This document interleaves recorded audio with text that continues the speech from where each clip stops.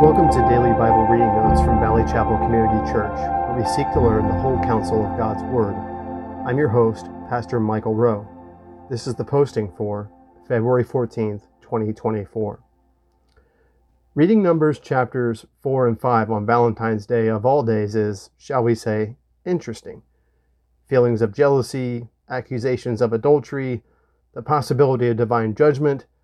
It's not the first text you would think of on a day associated with hearts, roses red, and feelings of romance. Yet this is where we find ourselves.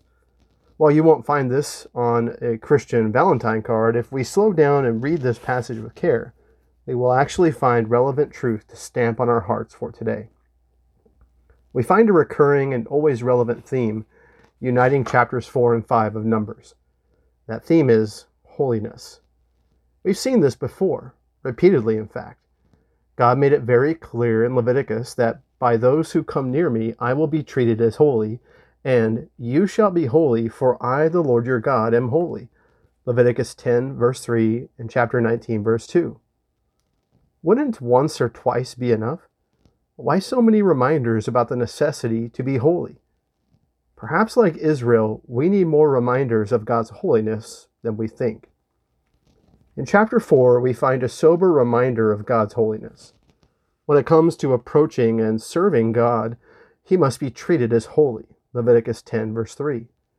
So when God lays out the traveling arrangements for the tabernacle, the Levites who approach his holy objects to transport them must follow his instructions carefully.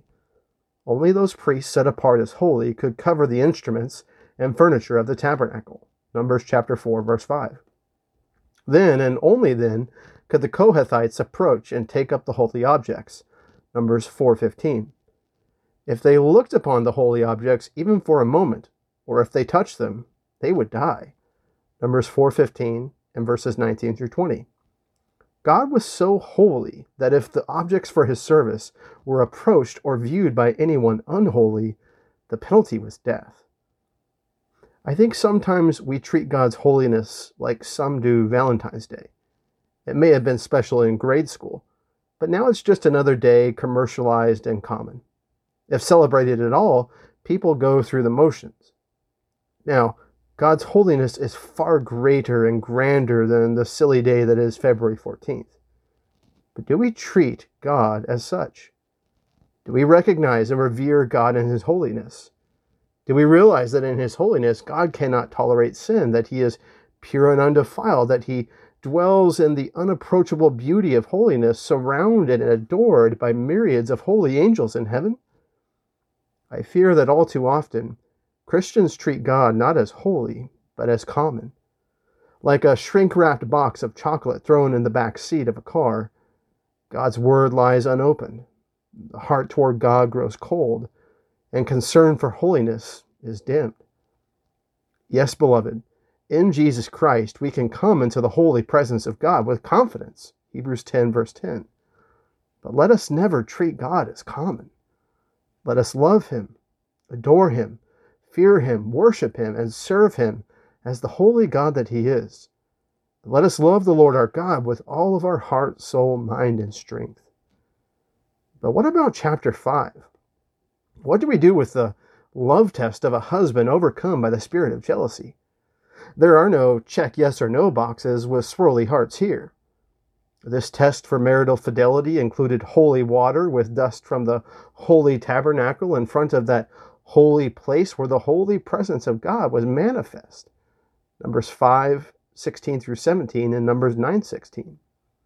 And again, if the accused adulteress was found to be guilty, the verdict and judgment would be supernaturally meted out by the holy God.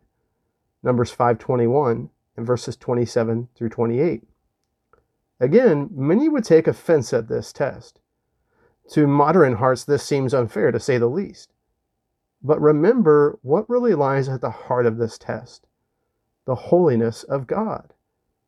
If a woman, or a man for that matter, compare Leviticus 20 verse 10, had committed adultery, she had not only sinned against her husband, but against God.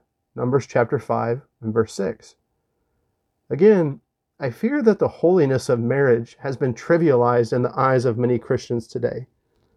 no-fault divorce, the ubiquity of pornography, the celebration of immorality in popular culture, and the normalization of sexual deviancy. All of these have led many Christians to view adultery as a commonplace sin. Sexual immorality goes undisciplined in the church. Marriages are compromised by sexual promiscuity. But God calls his people to be just as holy on their phones and in their bedrooms as they are in the public assembly of the church on Sunday. Do you view marriage as holy? God calls his people to treat it that way.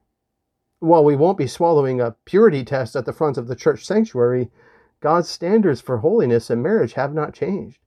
Quote, "Marriage is to be held in honor among all, and the marriage bed is to be undefiled. For fornicators and adulterers God will judge." Hebrews 13, verse 4. Dear Christian, as we turn the page on these seemingly strange practices, may the holiness of God not be foreign to us. Rather, let us be holy, for our God is holy. Let us live as the holy people God called us to be, 1 Peter 2, verse 9. Whether in the bedroom, or the keyboard, or in the pew, let us live holy in every part of our life, 1 Peter 1:15. Let us be those who worship our holy God in the beauty of holiness. Psalm 96, verse 9, King James Version.